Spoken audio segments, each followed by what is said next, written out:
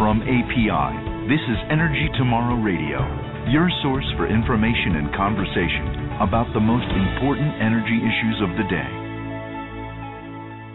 Welcome to Energy Tomorrow Radio. I'm your host, Jane Van Ryan. For many years, the state of Florida was unwilling to consider oil and natural gas exploration and production off its coastlines. With miles of beaches and a thriving tourism business, offshore drilling simply didn't fit in Florida's plans. Now, however, that appears that it might be changing. On the telephone with me today is Barney Bishop, President and CEO of the Associated Industries of Florida, which has conducted polls recently to gauge Floridian support for oil offshore drilling. Welcome, Barney. Good afternoon, Jane. Glad to have you with us today, Barney.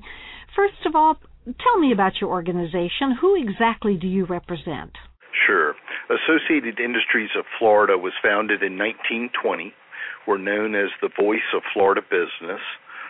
We have about 10,000 members in Florida, and we represent both companies and associations in Tallahassee on legislative and executive branch advocacy issues, and we do political action.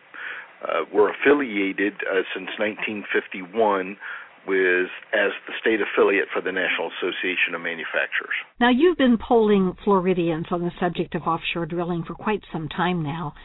Based on your most recent polls, how do Floridians feel about offshore drilling today? Floridians are very supportive of the idea of exploration and drilling in the eastern Gulf of Mexico. Jane, we've been polling on this since December of 2005, when we were the first business group to endorse then Governor Jeb Bush's proposal to allow drilling 125 miles off the coast. Back in December 2005, 59% of the people were supportive of drilling, and that number has increased every year since then, and especially in the summer season when the price of gasoline tends to go up.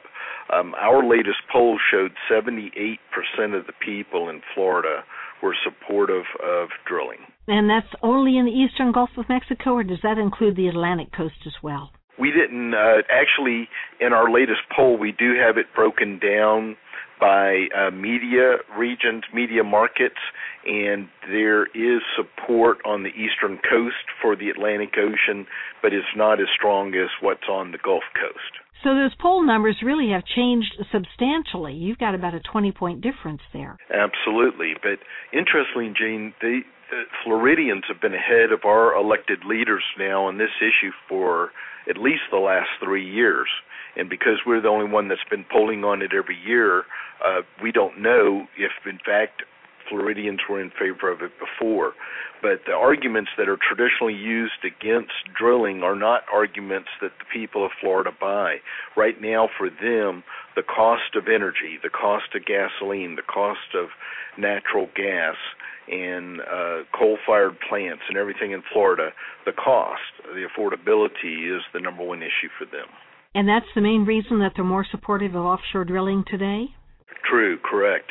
But I would tell you that we were shocked to find out in the latest crosstabs from our polling that people in the Panhandle were substantially in favor of it. In fact, 88% of the respondents in Pensacola were in favor of it, 83% in Panama City, and I think it was 81% down in Fort Myers in southwest Florida. So those numbers are striking because they're just so far off the chart. Well, based on your information, which areas around Florida represent the best prospects for finding oil and natural gas? We know from exploratory work that oil and natural gas companies have already done that really the most promising site is the Destin Dome off of Panama City. And we know that there's reserves there of natural gas, and that would be the easiest and quickest to access if we ever got to go ahead to do it. For many years now, as I understand it, Barney, Floridians have worried about the potential impact of offshore drilling on tourism. Is that still a concern, or does that seem to be less important today? Well, I think it's less important to Floridians in general. I think that hoteliers and the tourism community are still trying to raise that bugaboo of an issue. But it's really a red herring because, first off, nobody is suggesting that we put rigs up on the beach within sight of the beach. So since you can see about 12 miles to the horizon, even if you're up on a high-rise building, if you're 25 miles or more out, you would never see a rig. So the idea of beachgoers not being able to see a rig is not going to be an impediment to them going to the beach. The second issue then really is that they suggest, well, there's going to be blowouts and there's going to be tar balls on the beach. And in fact, that hasn't ever been the case since 1969. On the last blowout, that was out off of Santa Barbara, California. And the truth of the matter is, with the technology that oil and natural gas companies are using, there is the danger is de minimis for any tar balls on the beach, and frankly, that comes mostly from shipping, not from rigs or platforms off the coast. And I would just cite also, by the way, that Santa Barbara, California, which was the site of the last environmental happenstance with regard to oil rigs, has now voted in favor of it as well. Good point. And you're right, the technology has changed quite a bit.